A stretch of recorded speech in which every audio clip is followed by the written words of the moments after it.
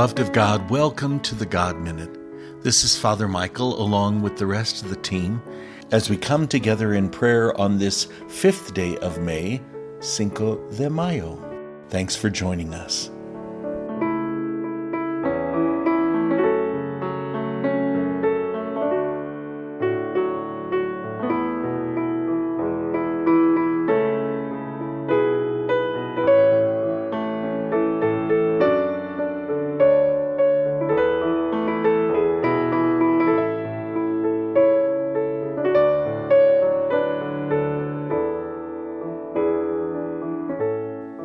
Rejoicing in the risen Lord, we begin as we do all things in the name of the Father, and of the Son, and of the Holy Spirit.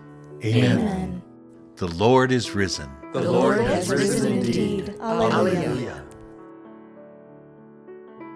Psalm 127. If the Lord does not build the house, in vain do its builders labor. If the Lord does not guard the city, in vain does the guard keep watch. In vain is your earlier rising, your going later to rest, you who toil for the bread you eat. When he pours gifts on his beloved while they slumber. Yes, children are a gift from the Lord, a blessing, the fruit of the womb. Indeed, the sons of youth are like arrows in the hand of a warrior. Blessed is the warrior who has filled his quiver with those arrows.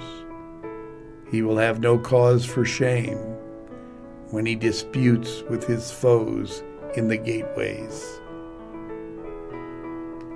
Glory to the Father, to the Son, and to the Holy Spirit. As it was in the beginning, is now, and will be forever. Amen.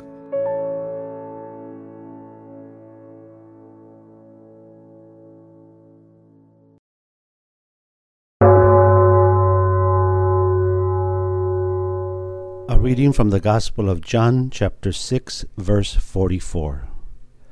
Jesus said to the crowds, "No one can come to me unless the Father who sent me draw him, and I will raise him on the last day." The word of the Lord. Thanks be to God. We live in a world where there is plenty to catch our attention. For the nature aficionado or enthusiast, there are plenty of mountains to explore. The same can be said to the urban dweller. Once we leave the comfort of our home, we enter a space competing with objects and noises, seeking our attention and devotion. As if this were not enough, we have countless of spaces at our fingertips. A click at our digital devices sends us off to never-ending possibilities. We are mesmerized by what comes our way digitally. Of course, there is also the episodic moment when a human face or gesture has enough power and appeal to draw us closer. Today, we have an instance where being drawn to something or someone takes center stage.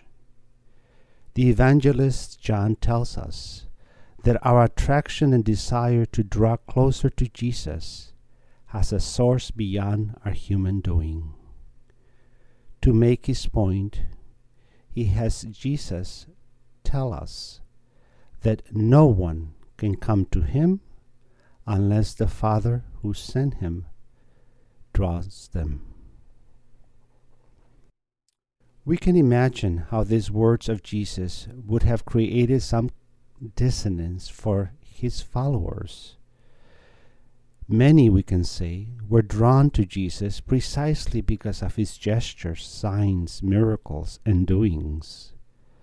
The gospel stories are full of examples showing us how many were attracted and mesmerized by Jesus' compassionate and healing words and deeds. So why say that no one comes to him unless they are drawn by the Father? I suspect that part of the insight has to do with our human ways of being attracted to things that benefit us directly. And while there's nothing wrong with wanting what is best for us, there is a deeper calling. As followers of Jesus, we must go beyond our comforts and personal needs.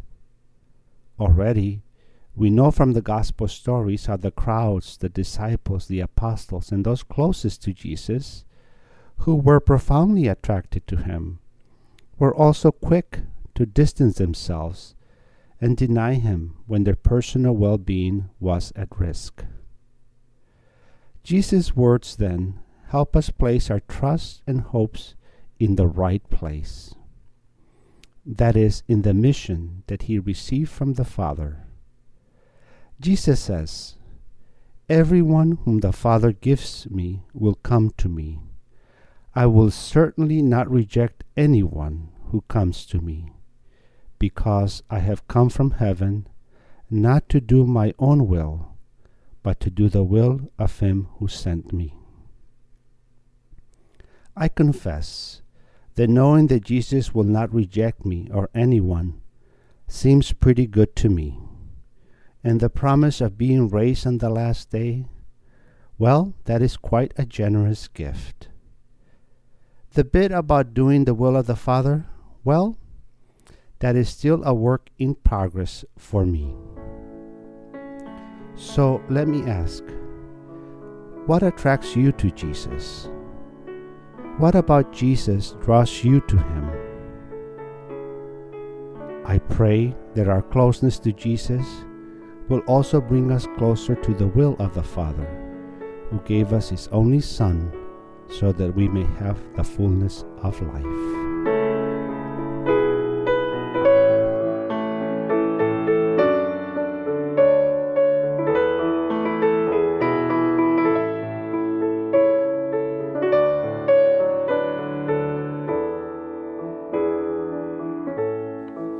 With the joy of the Easter season in our hearts, let us bring our personal needs and the needs of all of our brothers and sisters together before the Lord and pray as Jesus taught us. Our Father, who art in heaven, hallowed be thy name. Thy kingdom come, thy will be done, on earth as it is in heaven. Give us this day our daily bread, and forgive us our trespasses, as we forgive those who trespass against us. And lead us not into temptation, but deliver us from evil. Amen. Let us pray. Heavenly Father, draw us ever more closely to you, that we may follow the example of your Son, our Lord Jesus Christ, and be able to bring goodness into our world, especially in those war-torn areas that need our assistance, our love, our compassion, our resources, and our prayer. This we ask as we do all things through Christ our Lord. Amen. The Lord be with you. And with your spirit. May Almighty God bless you, the Father, the Son, and the Holy Spirit. Amen. Brothers and sisters, before we conclude today, I just want to remind you that we're inviting you to crown a Mary statue or photo in your own home or yard on this Saturday. Take a photo of it and send it to thegodminute.lauren@gmail.com by May the 9th. Lauren's going to put together a nice little slideshow for us. So visit our app blog or website blog for any other additional information on May traditions. Take good care of yourself and one another, and we'll see you tomorrow.